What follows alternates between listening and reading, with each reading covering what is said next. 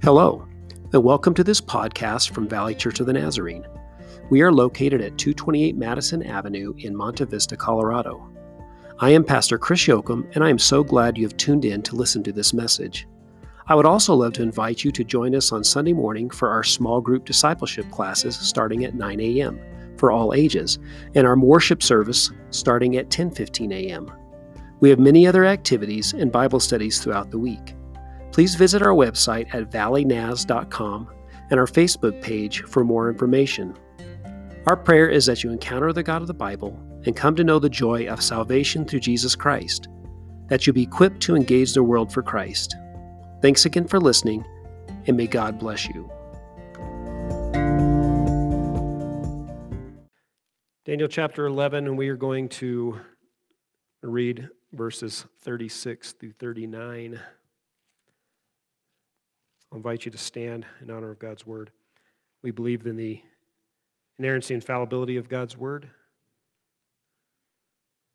that it is inspired, that it is authoritative. We do believe that we have the responsibility to be good students of the word, and we ask for God's help. Daniel chapter 11, starting with verse 36. The king will do as he pleases. He will exalt and magnify himself above every god and will say unheard of things against the God of gods. He will be successful until the time of wrath is complete, for what has been determined must take place. He will show no regard for the gods of his fathers or for the one desired by women, nor will he regard any god, but will exalt himself above them all. Instead of them, he will honor a God of fortresses, a God unknown to his fathers. He will honor with gold and silver, with precious stones and costly gifts. He will attack the mightiest fortresses with the help of a foreign god and will greatly honor those who acknowledge him. He will make them rulers over many people and will distribute the land at a price. Father, we're thankful for your word. Even as we look at this very challenging passage, would you give us wisdom and direction? Would you help us to understand? And Lord, even above the what we cannot know at this point, I pray you'd help us to be assured of what we can know and strengthen us, prepare us, that we might be faithful, that we might honor and glorify you in this day. We ask your anointing, your hedge of protection. Attend with both the preaching and hearing of your word, we ask. And we will be obedient to what you tell us. We ask this in Jesus' name. Amen. God bless. You may be seated. I almost dismissed you. That would have been a hoot. Not so fast. Not so fast. All right. All right. So we are in a challenging portion of Scripture here. We've looked at the revealing that the Antichrist, the time of the Antichrist will be a time when he is revealed, but really it's more than that, is going to be the time when the true church is revealed. It is an intense fire that is going to purify the church and remove the dross in preparation for the bridegroom to come and get his bride. And that's the most important thing for us to understand. Satan's power and authority in his day is going to be short-lived. But our day, our glorification, if we remain faithful to Jesus Christ, will be forever. What a great and blessed thing.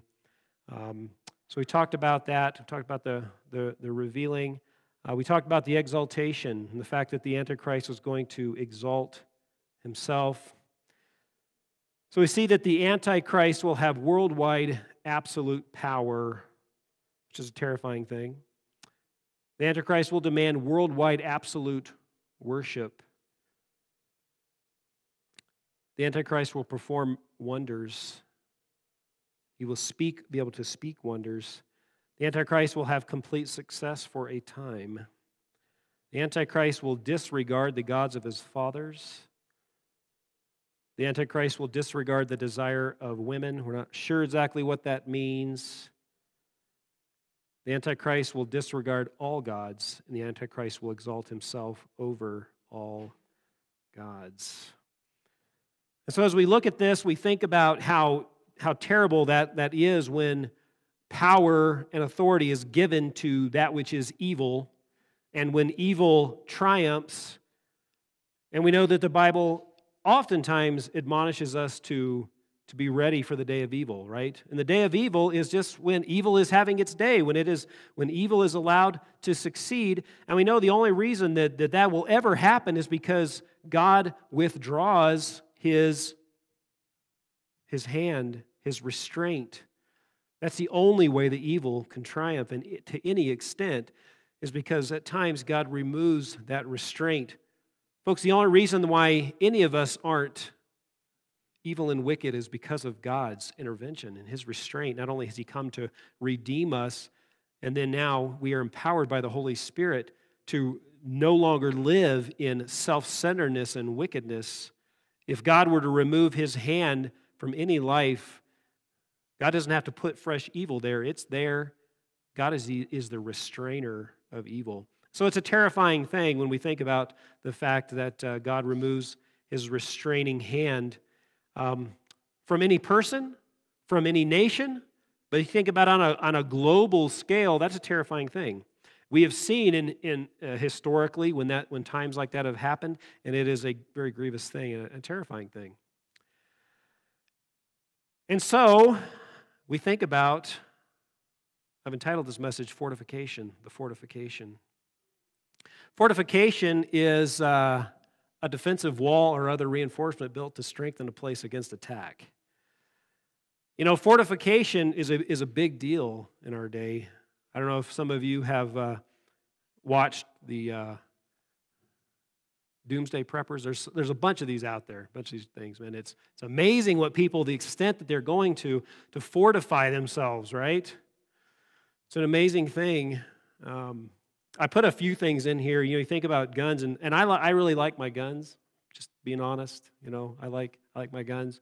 I got to spend my birthday, and thank you for all the well wishes for my birthday, but I got to spend my birthday getting my concealed carry permit and getting to shoot my gun, and that's a good day when I get to shoot. That's a fun thing, and I really like my guns, and they're a means of fortification, right? We like to have that. That is a means of fortification against attack. You know, there's a lot of threat. I've noticed lately, especially in this election, there's a lot of threat going on, a lot of threats going on, and a lot of uncertainties going on. You know, I've heard a lot of threats toward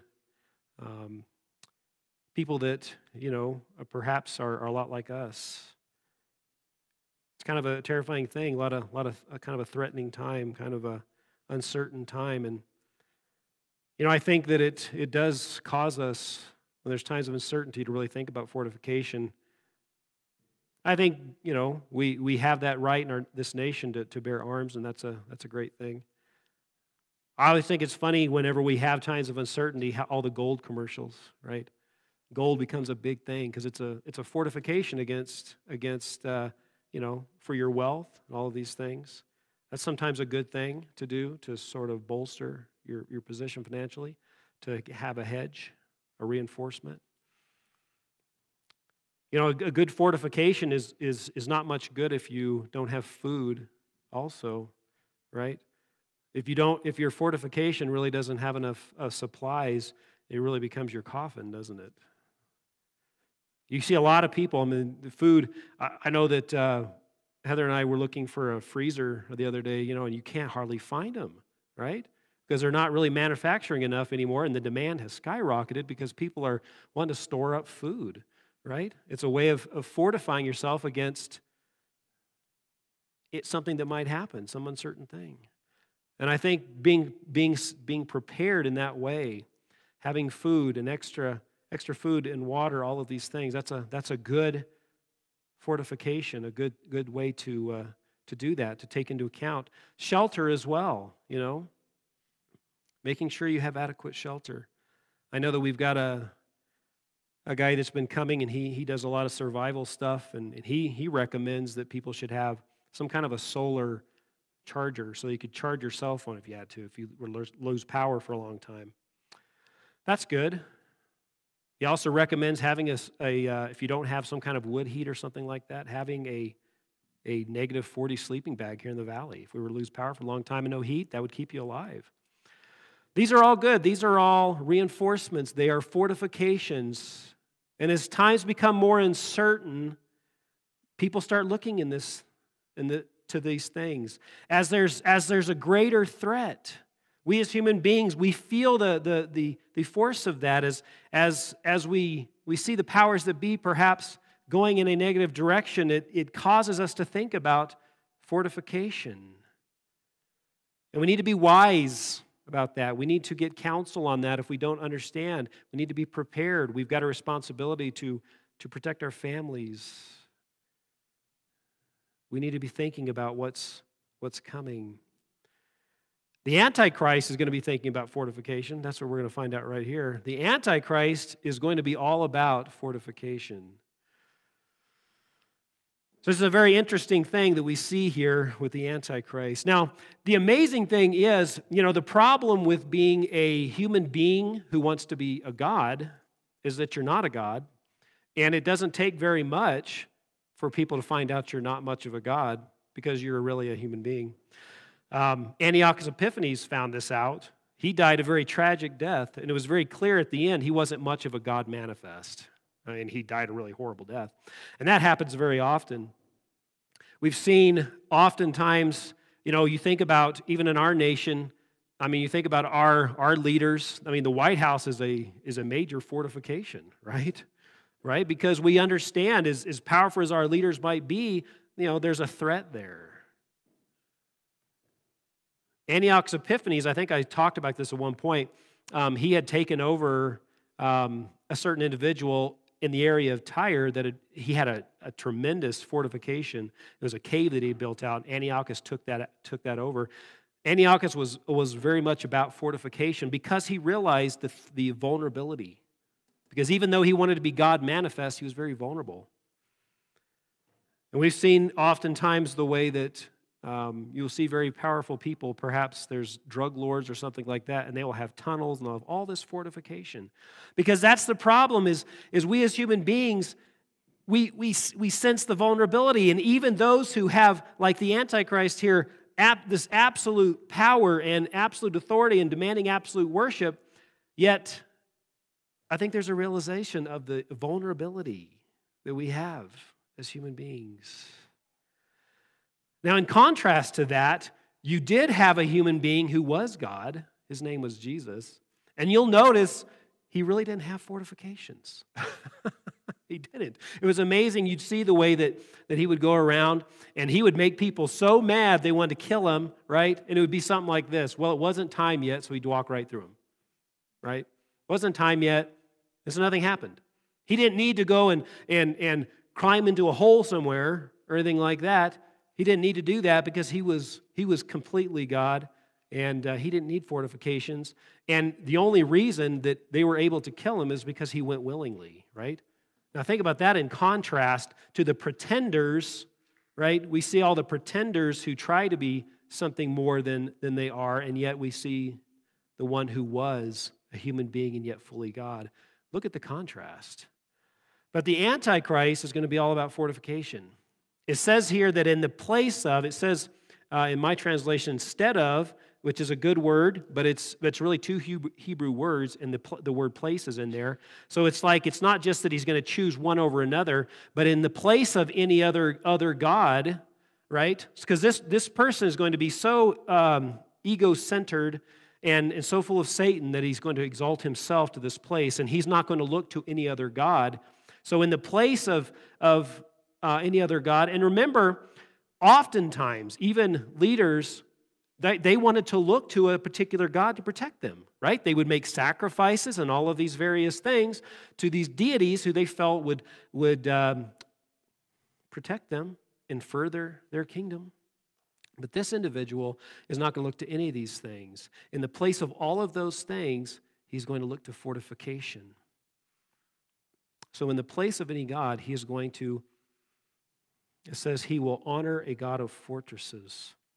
So the Antichrist will honor a God fortress. Now, I want you to think about this. Now, I readily admit that I may be wrong in my interpretation because I haven't seen anybody else who's giving this interpretation, but I'm going to make my case this morning. I've already kind of made my case for this, but I think I'm right. I think I'm right. If I'm wrong, that's okay. A God fortress is a temple. That's my contention. Look over at 1131. I've mentioned this before, but look at the fact that the temple was termed in verse 31 the temple or the holy place fortress. Okay? The temple was actually called the temple fortress or the holy place fortress. So the temple, we know, is called a fortress. And you will remember that people in Jerusalem would put their money in the temple because it was a fortress, because they believed that God protected the fortress, and they believed their money and things would be safe in there. Now you could build leaders would build themselves fortresses, but when you think about a God, because that's what the text says, it is a God fortress. I believe that is referring to a temple. A temple. And you'll remember, we don't have to turn here, but remember in 2 Thessalonians 2:4, Paul says that the Antichrist is going to set himself up in God's temple. Okay?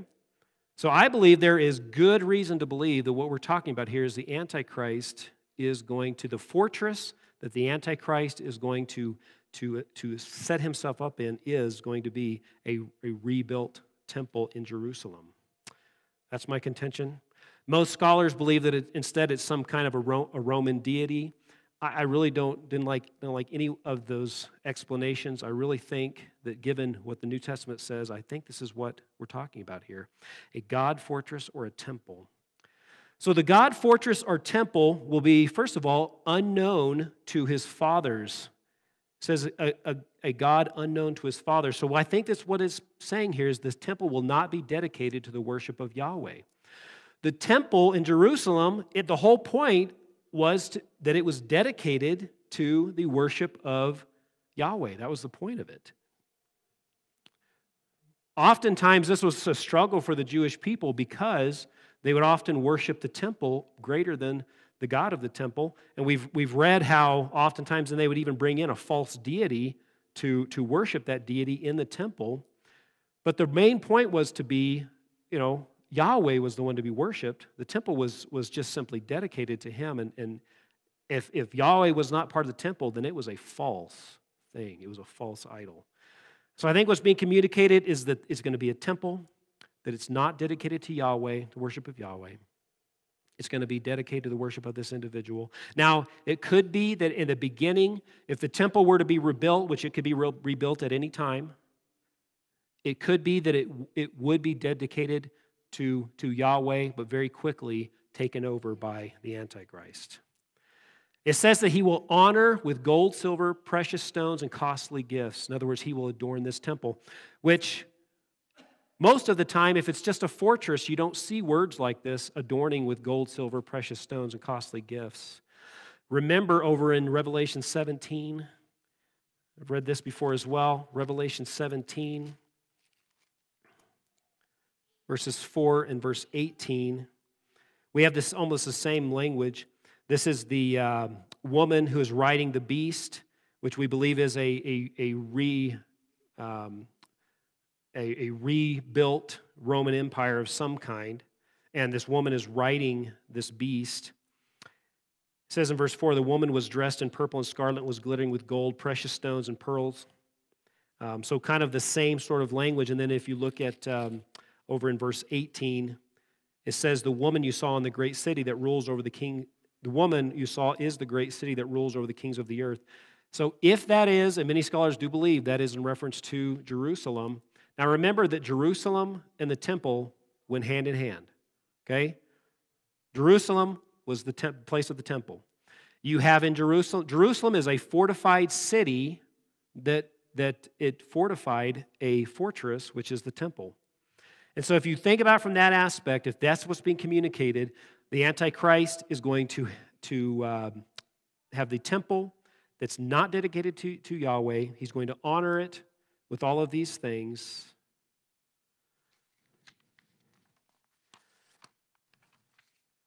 And then it goes on to say, he's going to honor with precious stones and costly gifts.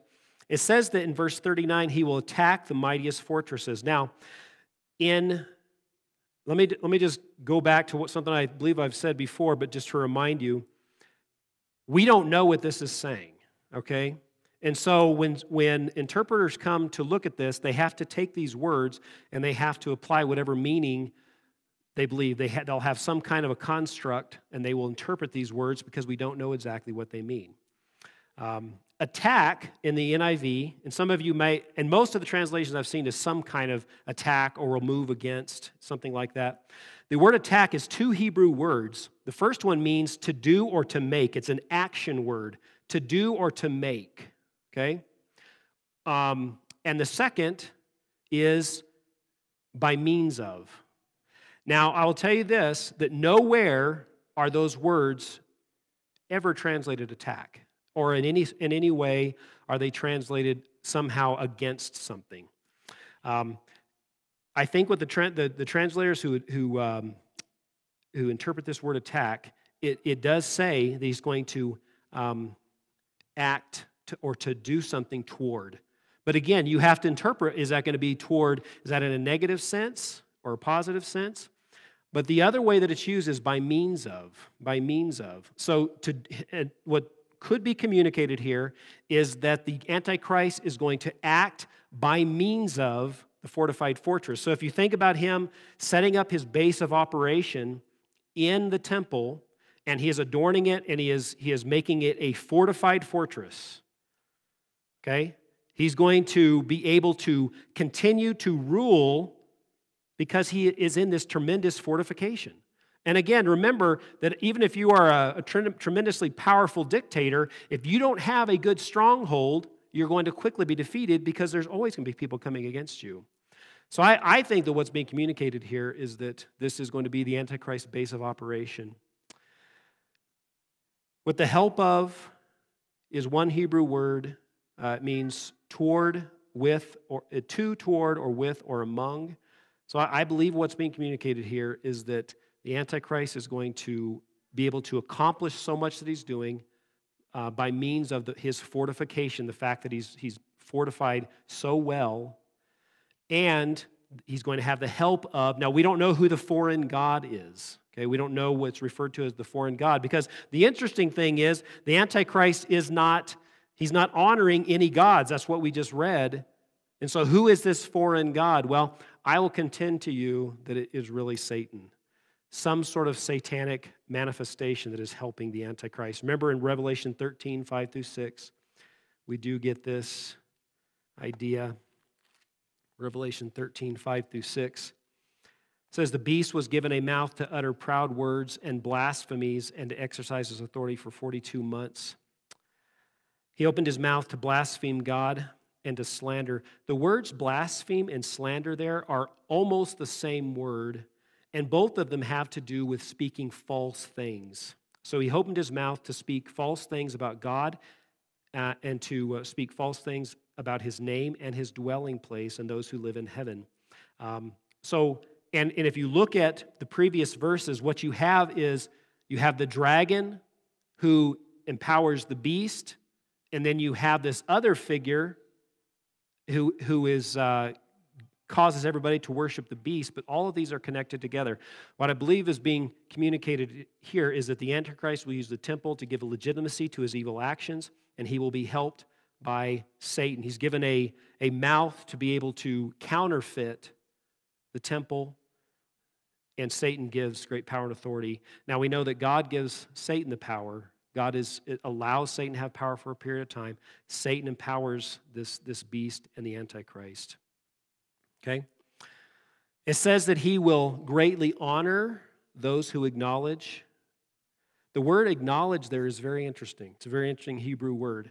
It's the same word that's used whenever, you remember the story of Jacob and Esau? When Jacob attempts to deceive his father by pretending that he is Esau, he puts the hair of goats on his arms because Esau was a hairy man and Jacob was a smooth man. Oftentimes this word is used of some kind of a disguise or a ruse. So it's an interesting word that is used here for acknowledge, because there are other words that can be used for acknowledge, but this word oftentimes talks about some kind of a counterfeit. And so I think what it's saying here is that he's going to greatly honor all those who are willing to fall for the lie or acknowledge the lie. And I think that what's going to happen is those who are filled with the Spirit of God, we're going to know this is not genuine. This is not real, right? The temple, as good as it is and how wonderful people are going to think the temple is, we're going to know this is not right. This is not dedicated to Yahweh. This is something false. But I think that everyone else is going to fall for this ruse, and the Antichrist is going to greatly honor all of those who are willing to say yes to this lie. And he's going to honor those who fall for the lie. And it says the Antichrist will distribute the land for a price or a reward, and this is a further means of fortifying himself. Now, oftentimes, if a ruler came and conquered a nation, what he would do is he would take the land and he would give it to his generals and his ruling people. It was a way of continuing to fortify himself, because if he had people on his side all surrounding him, then it would strengthen his position, because they would have to go through his people to get to him. And so that happened oftentimes. So I believe what's being communicated here is that the Antichrist is going to set himself up in the temple. It is going to be a false temple. Maybe in the beginning, the motive was to honor Yahweh. But remember, folks, the Jewish people, they are not worshiping the true and living God because they haven't accepted Jesus Christ. And so if this happens, and my contention is that the point of all of this is that God is going to get the Jewish people back to the place that they were when they rejected the Messiah, to give them one more chance.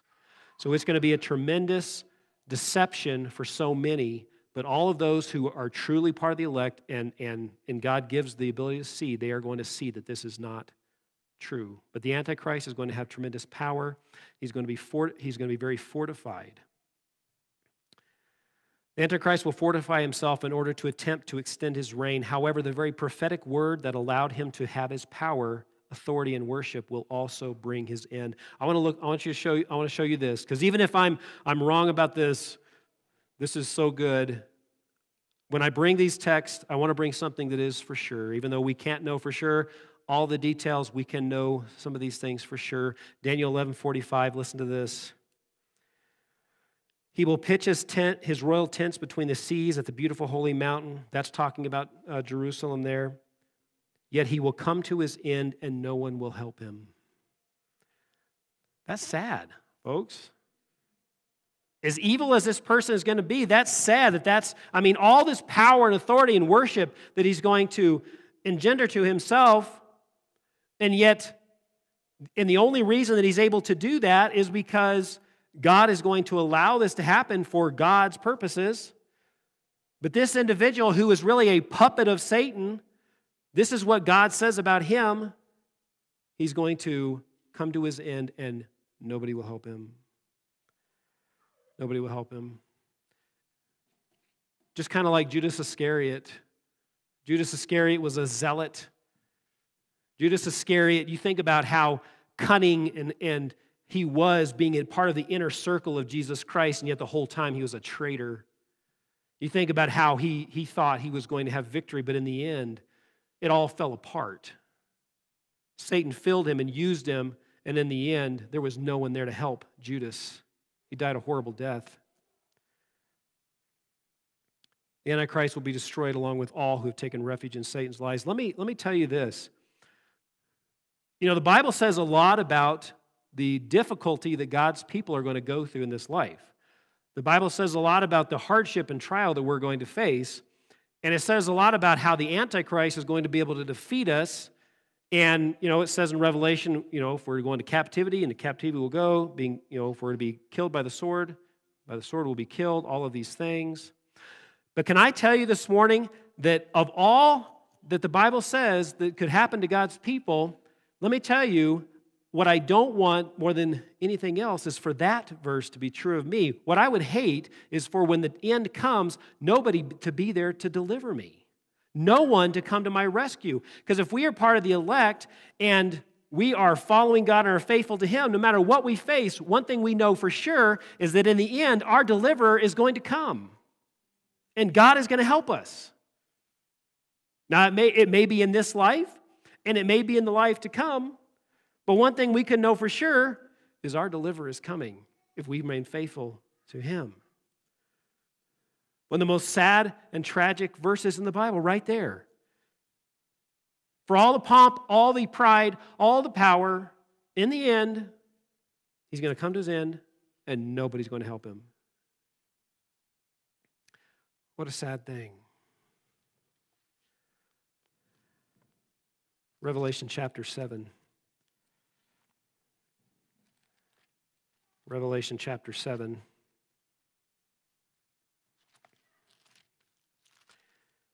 In contrast, verse 13 and 17. Stand with me this morning.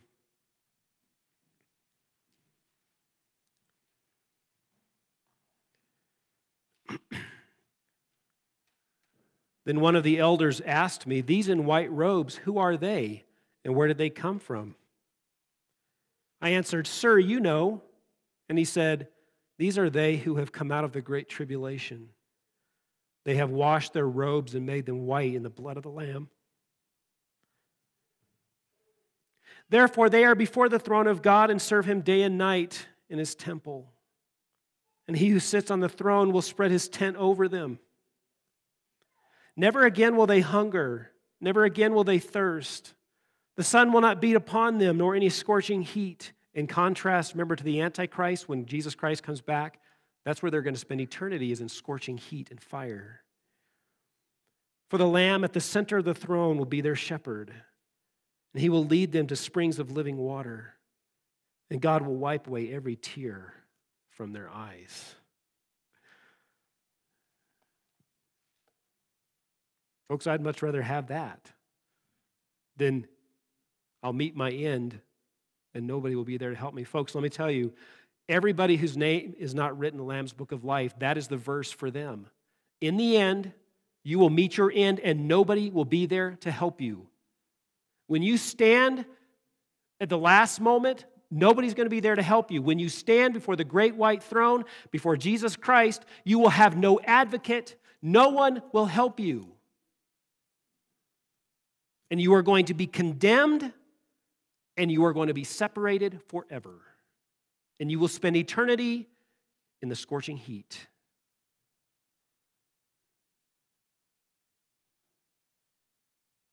Folks, in these days of uncertainty, in these days of threat, we look to fortifications. But dare I say, all fortifications will fail except one, and that is Jesus Christ. That is our faith. We go forward, we trust God to help us in this life, but folks, let us never forget there's a very different end for those whose names are written in the Lamb's Book of Life and those whose names are not written there. And it doesn't matter what happens in this life, no matter how good you have it or difficult or the power that anybody receives, ultimately it's all going to be taken away. We're going to stand before Jesus Christ. And the only fortification that you are going to want to have at that point is that you're in faith, that you are believing in Jesus Christ by faith, that he is your fortification, he is your refuge and your strength, that your name is written in his book. If you don't know that this morning, don't leave this place. Those listening online, do not miss the opportunity. We don't know how much longer this life is going to go on, folks. We don't know what's going to happen in the coming months. May God give us wisdom and direction, but above all, may we know Jesus Christ and may we help other people come to know Jesus Christ, because he is the only true refuge. He's the only rock. All other is sinking sand. Father, we thank you for your word. Lord, as terrifying as it is to think about an evil human being full of Satan with unrestrained power, Father, that's a horrible position to be in when you realize his end. Father, I pray that you'd help us be faithful. Father, I pray that you'd help us, that we would know that we are in the faith, that we would help our families, help our community. In these days of uncertainty and threat, Lord God, may we bring them into the shelter. Bring them into the shelter. We have a great shelter. We have a fortified shelter. We have a shelter that will not fail. Come into the shelter. May we go and tell people, Lord, there's people reaching out, searching for, Lord, how can they find security? How can they find certainty? Father, may we help. May we help. May we help those around us who are trembling in so much uncertainty and fear. And ultimately, may we lead them to the safe shelter of Jesus Christ and to his church. Bless us in these days. Lord, give us wisdom. Give us direction. Help us to know as a nation, Lord. Help us to know how we can seek the welfare of this nation in which you've placed us. Help us. Help us know how to be good citizens. Deliver us from the evil one's schemes, we pray. But above all, help us be a people of faith. Help us be filled with your Spirit. Dismiss us now with your peace, we pray. Go with us, we ask, into this new week. May we glorify you. We ask this in Jesus' name. Amen. God bless you. You are dismissed.